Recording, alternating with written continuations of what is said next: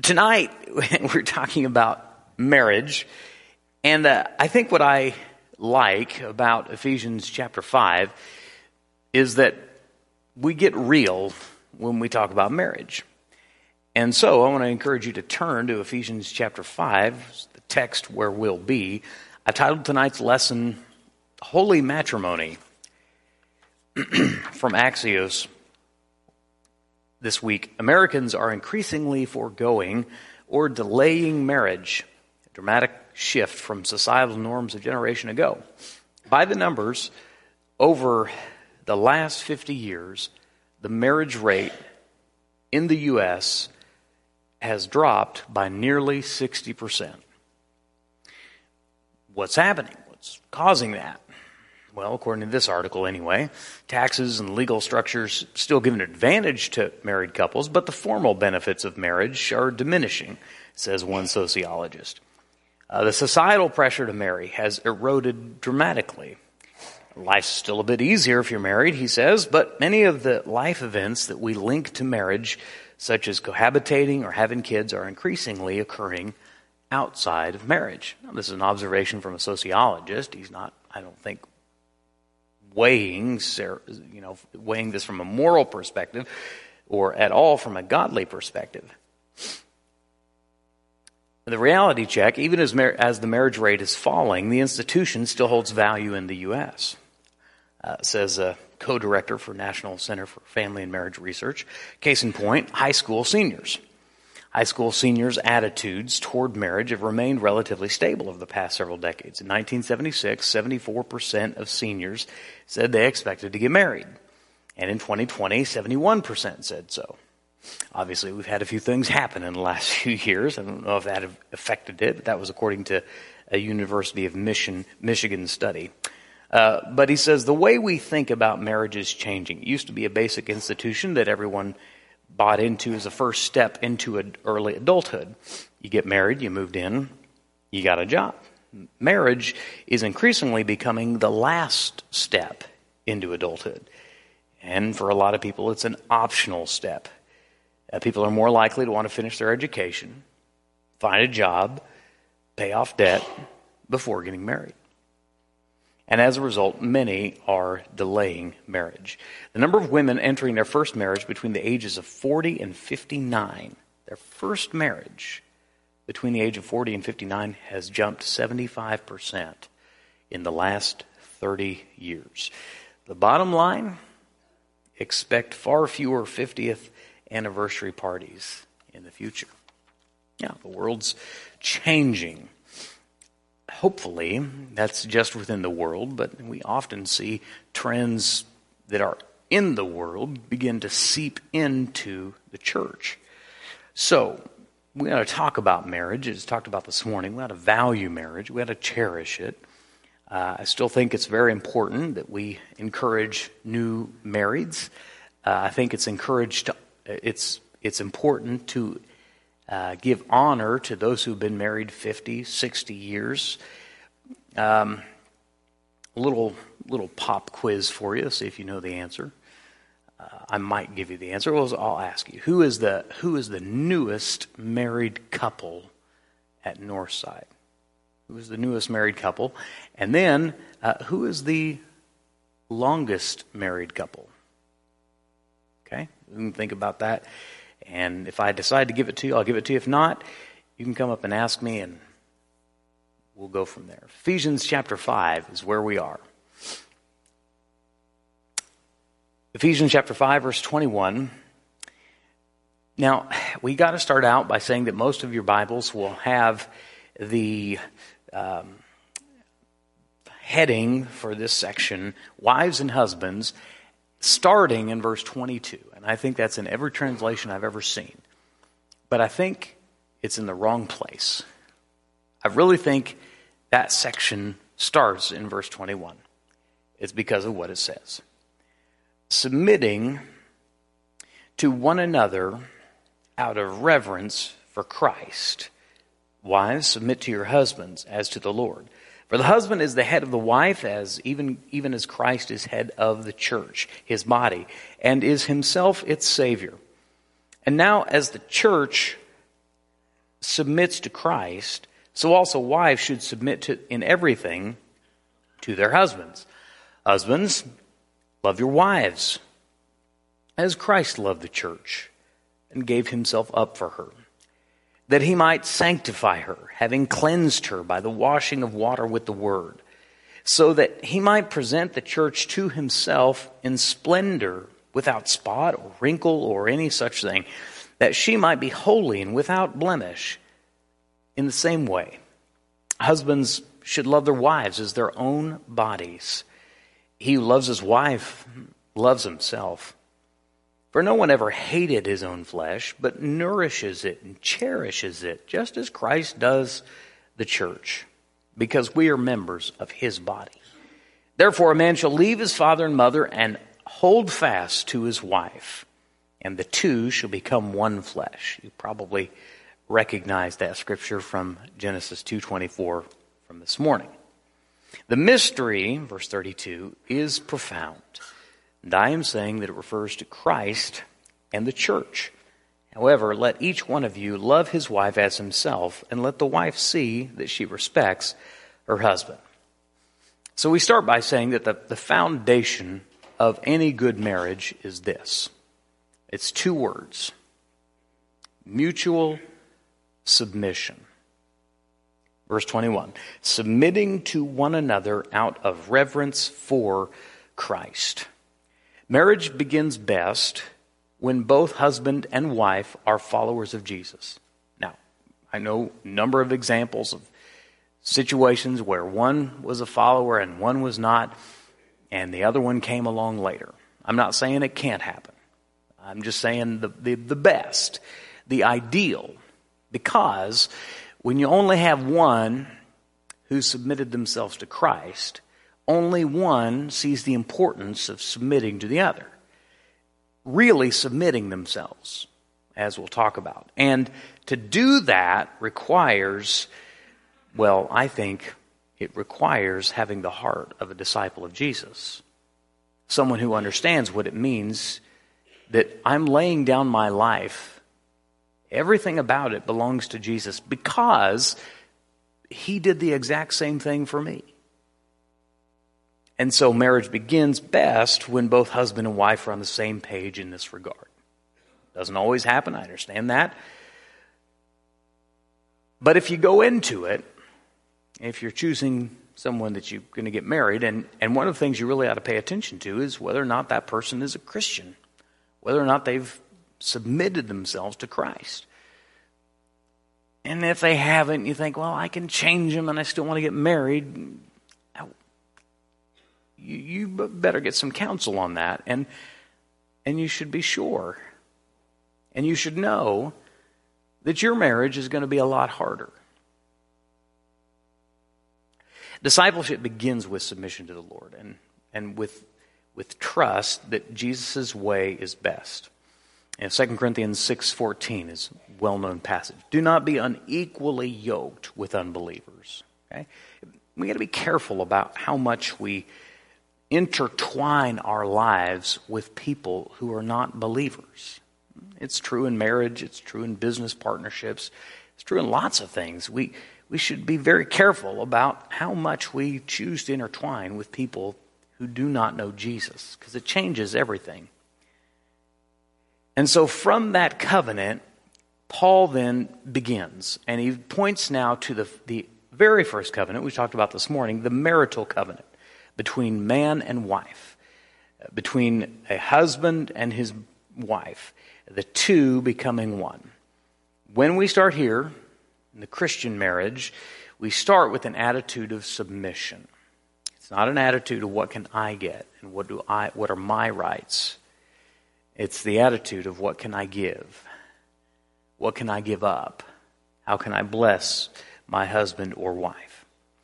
Now, the roles of marriage, according to Ephesians 5, are different. God has a lot of ways. We talked about the family this morning. The original divinely inspired group, the first group, was a family, and he had different roles within the family. He has different roles within marriage. He has different roles within the church.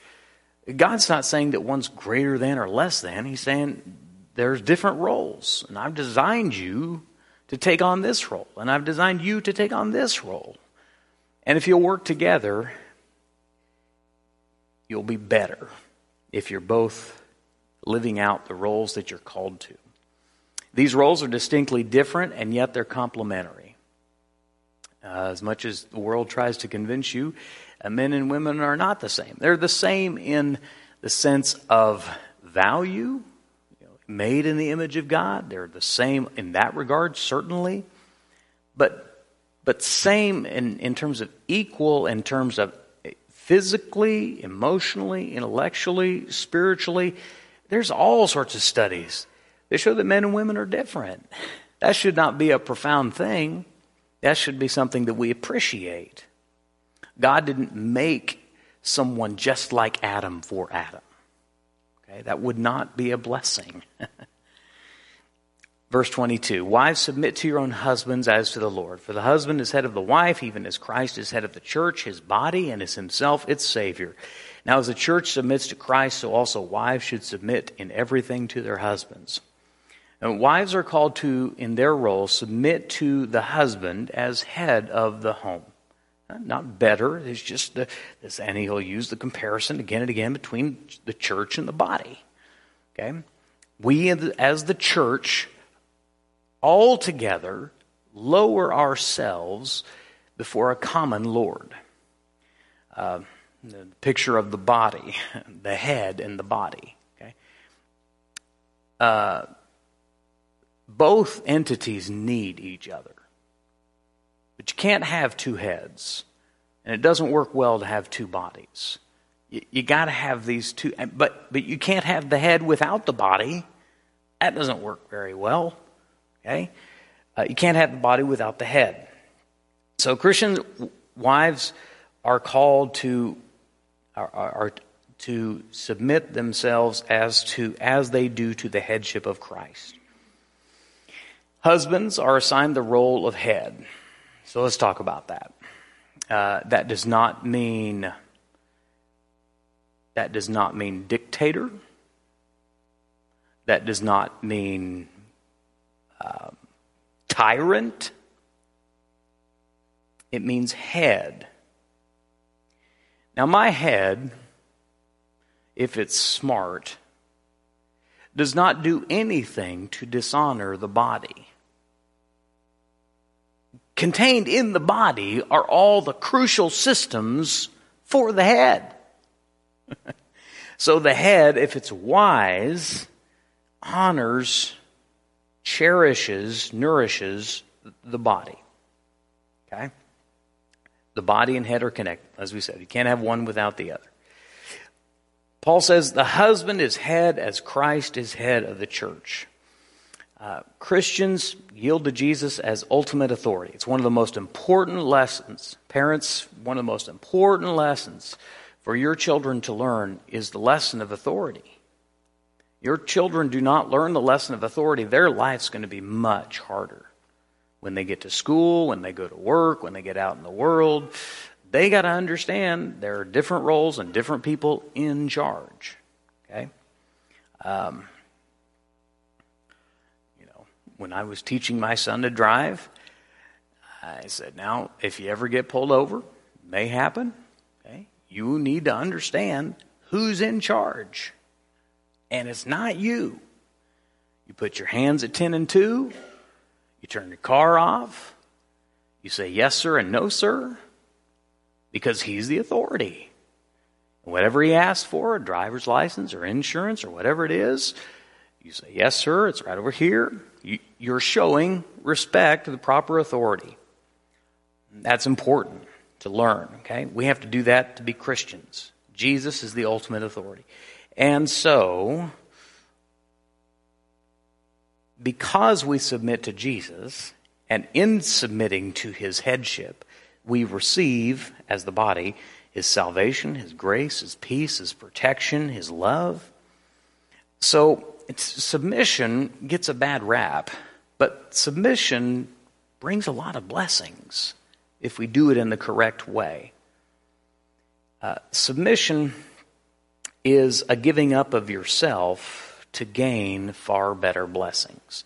I told my son about how to interact properly with a police officer because I've had to do it a few times myself. And the number of times that I've been let off is a testament to the grace and mercy of God above and also the police officers. But it comes because I'm very respectful. Now, does it always work? No. Sometimes they just write you a ticket. And they're feeling pretty good because they got their quota for the month. Okay? But if I will yield to the proper authority, sometimes there's a better blessing. It certainly is not going to yield any blessings if from the moment police officer red and blue, I fight every single thing. You see these videos on YouTube, people, I forget what they're called. It's a sovereign citizen. I don't know if you know about this. They think they are their own person, and that police officer has no authority. So they'll open the window about this much, and they just do everything possible to make that traffic stop a pain in the officer's neck. Let me ask you, they might have the right to do that. Is that wise? You think that'll be a blessing? Probably not. In history, one example that is actually used in Scripture is the example of Roman citizenship. A person was considered a citizen of Rome, got a lot of benefits that went along with that, but it required yielding to the laws of Caesar. Yielding to Caesar, which would ultimately be a problem for the church. Citizenship required some things, following the law, paying your taxes, but also within those submitting to that authority were some blessings. Well, okay, those are a couple of examples to say what Paul is saying here to Christian wives is not intended to hurt them, nor is it intended to be abused. It is intended to make a Christian marriage work in the way God designed it to work.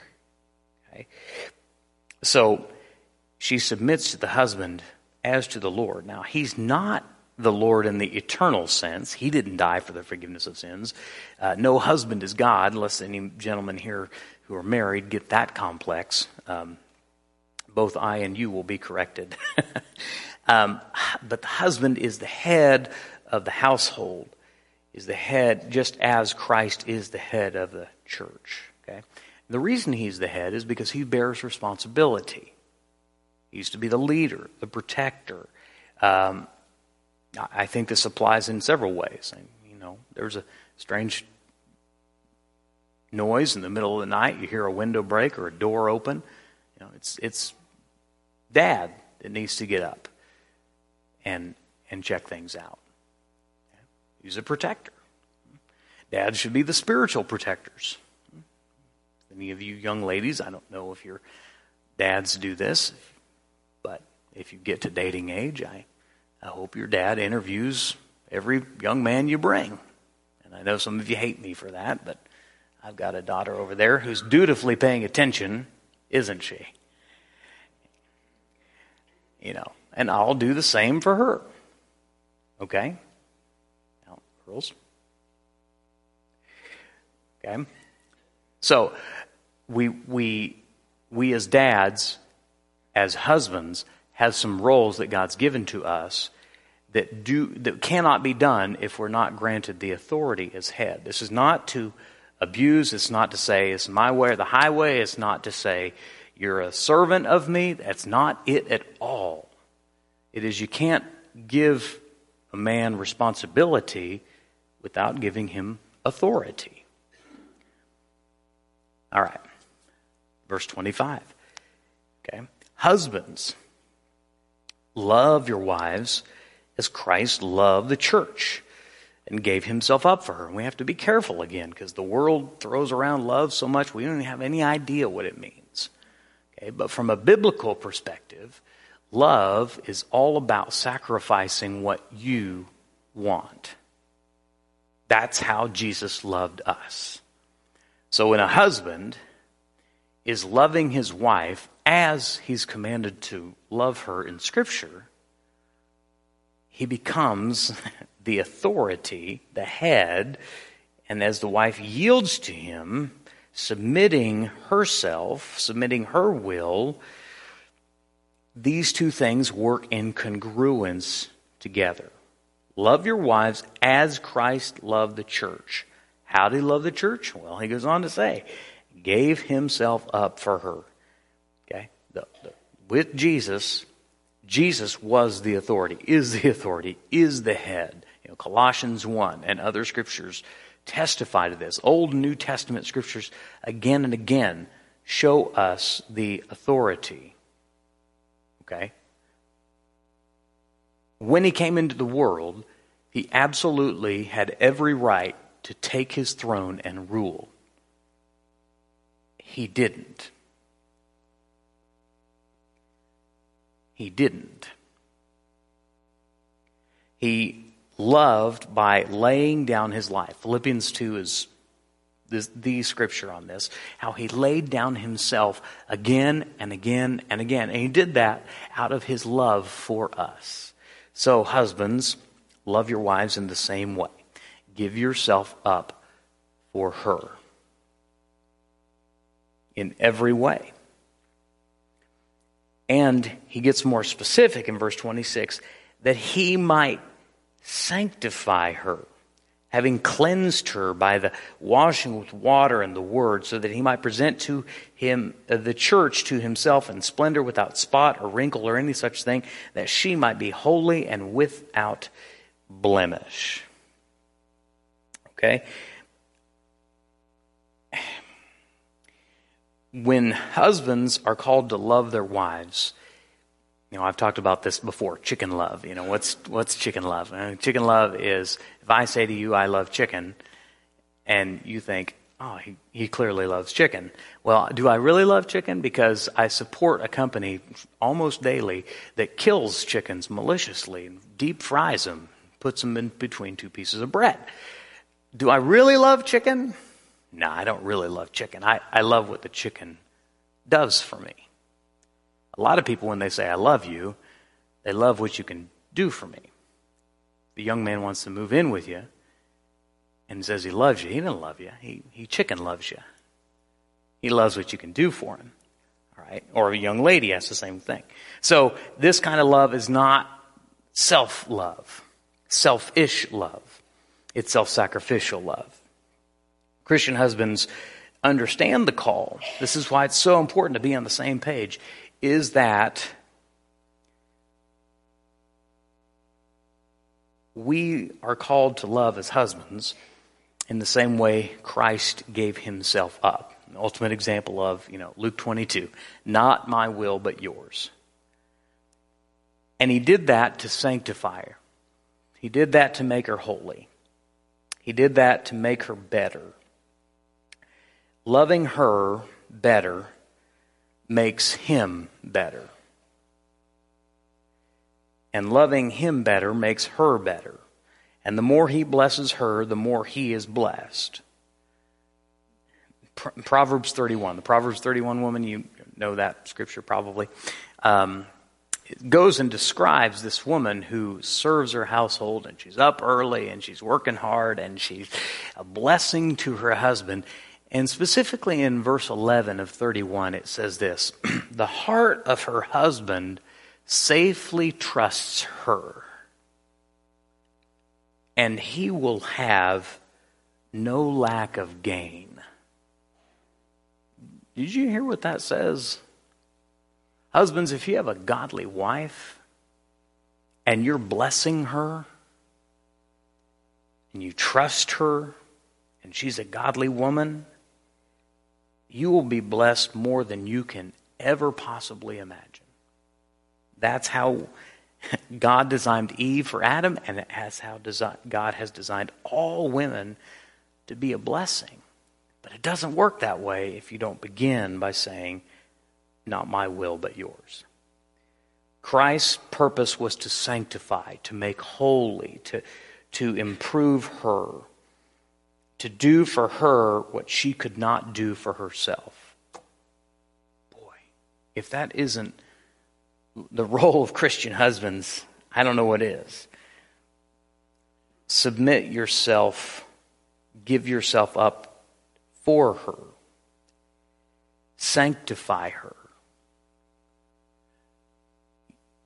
In your role as husband, I will ask, are you helping your wife be holy?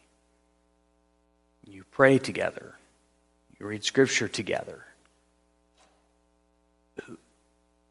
Who's heading up what and getting the family ready for church?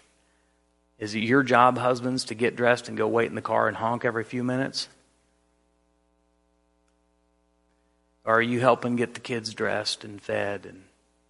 Okay. What he says is, as Christ, to sanctify her, to help her be holy, and especially to do for that which she cannot do for herself. Now, that could be physical things, that could be protection things, but I think we do well as men to pay attention and to help our wives and love them. 1 Peter 3:7 says, "Husbands, live with your wives in an understanding way, showing honor to the woman as the weaker vessel." That term really tweaks some people. Okay, one good translation, I think, that's better than weaker is more delicate.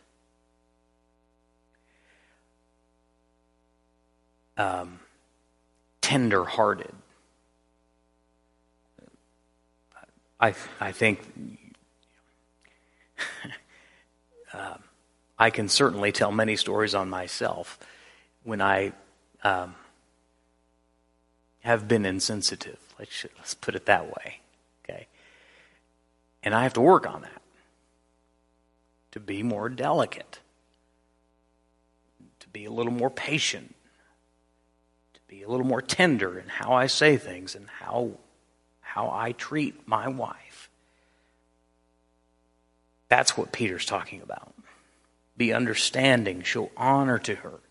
We don't, in our world today, have much to do with have much of the good special china.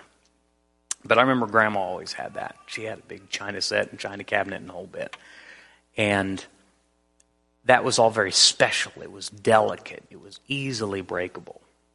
It was to be handled with care. That's why Grandpa built these shelves for it, to protect it, because it's more delicate. That's what Peter's saying. Protect her. Look after her. Got a lot of good examples of it.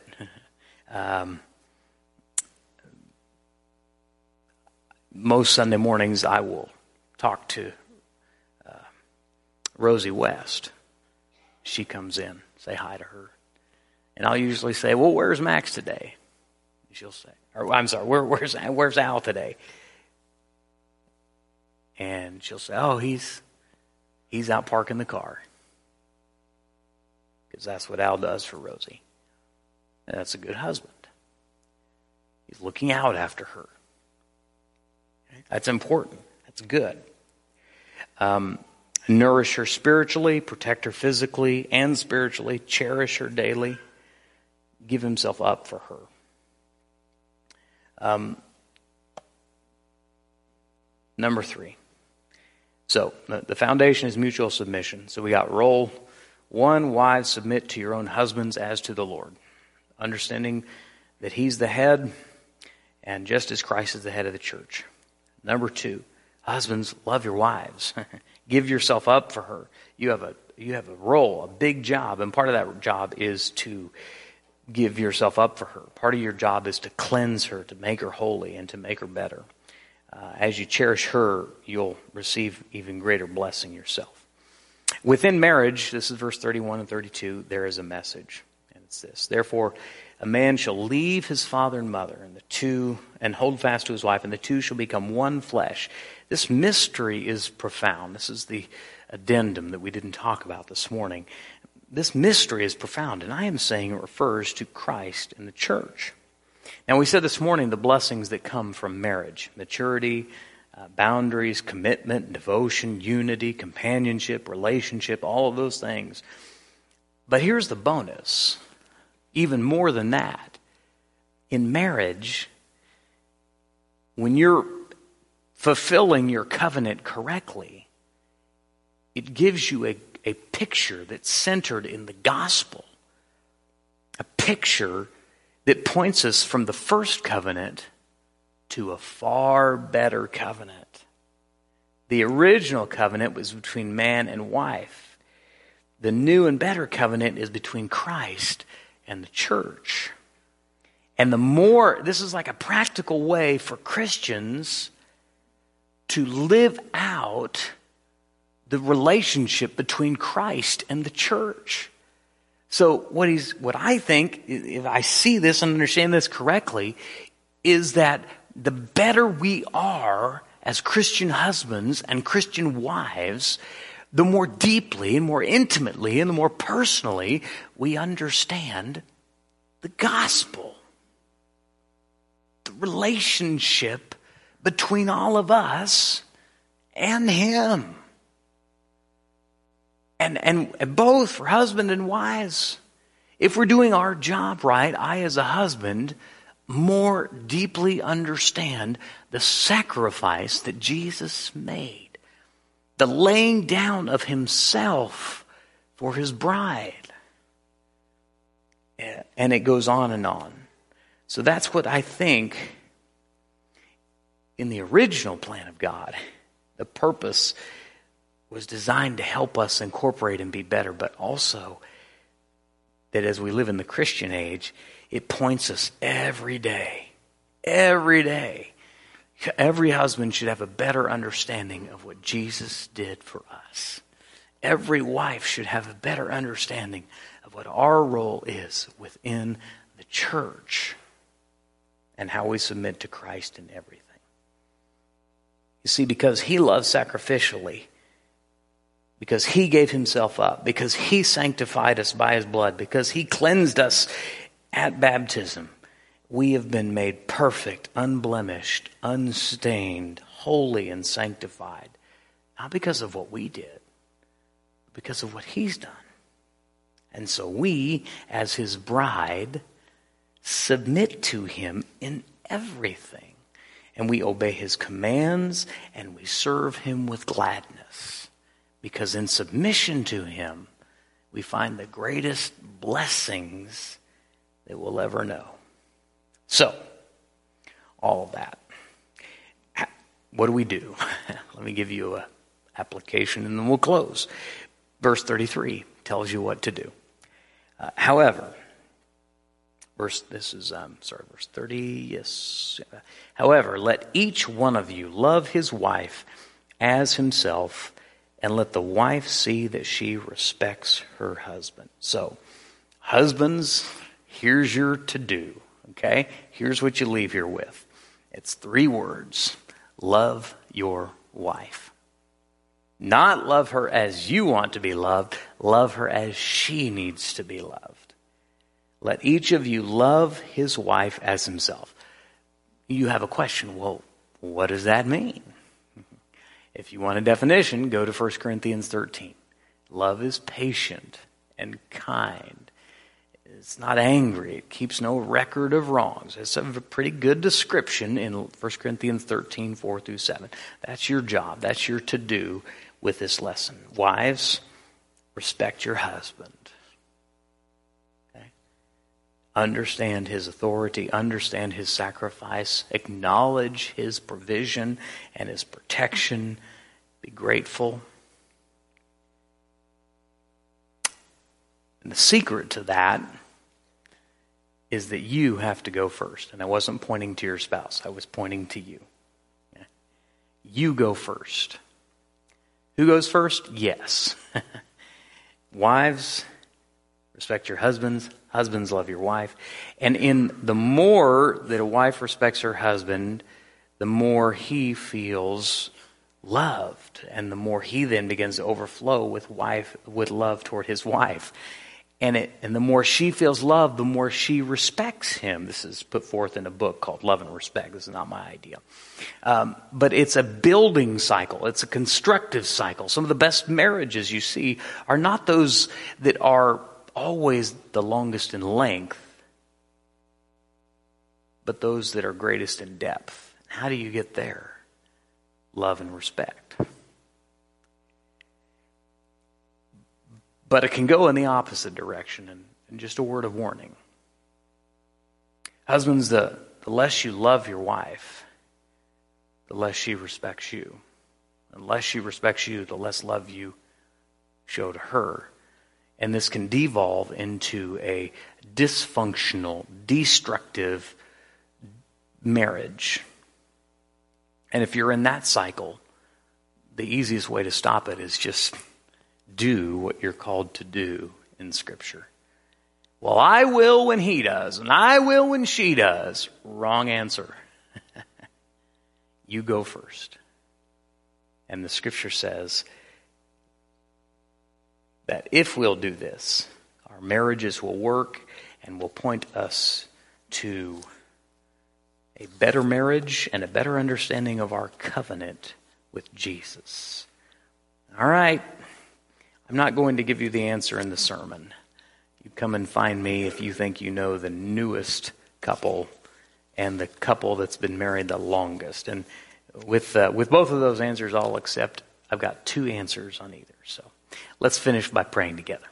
Father in heaven, we thank you for your word, its instructiveness to our hearts. I pray that the words that I've shared tonight will not be mine, but will be yours. And I pray that you'll cause all minds here and those listening online to quickly forget anything that's of me, but that all things from your word will sit and sink and change our hearts and our lives and our marriages.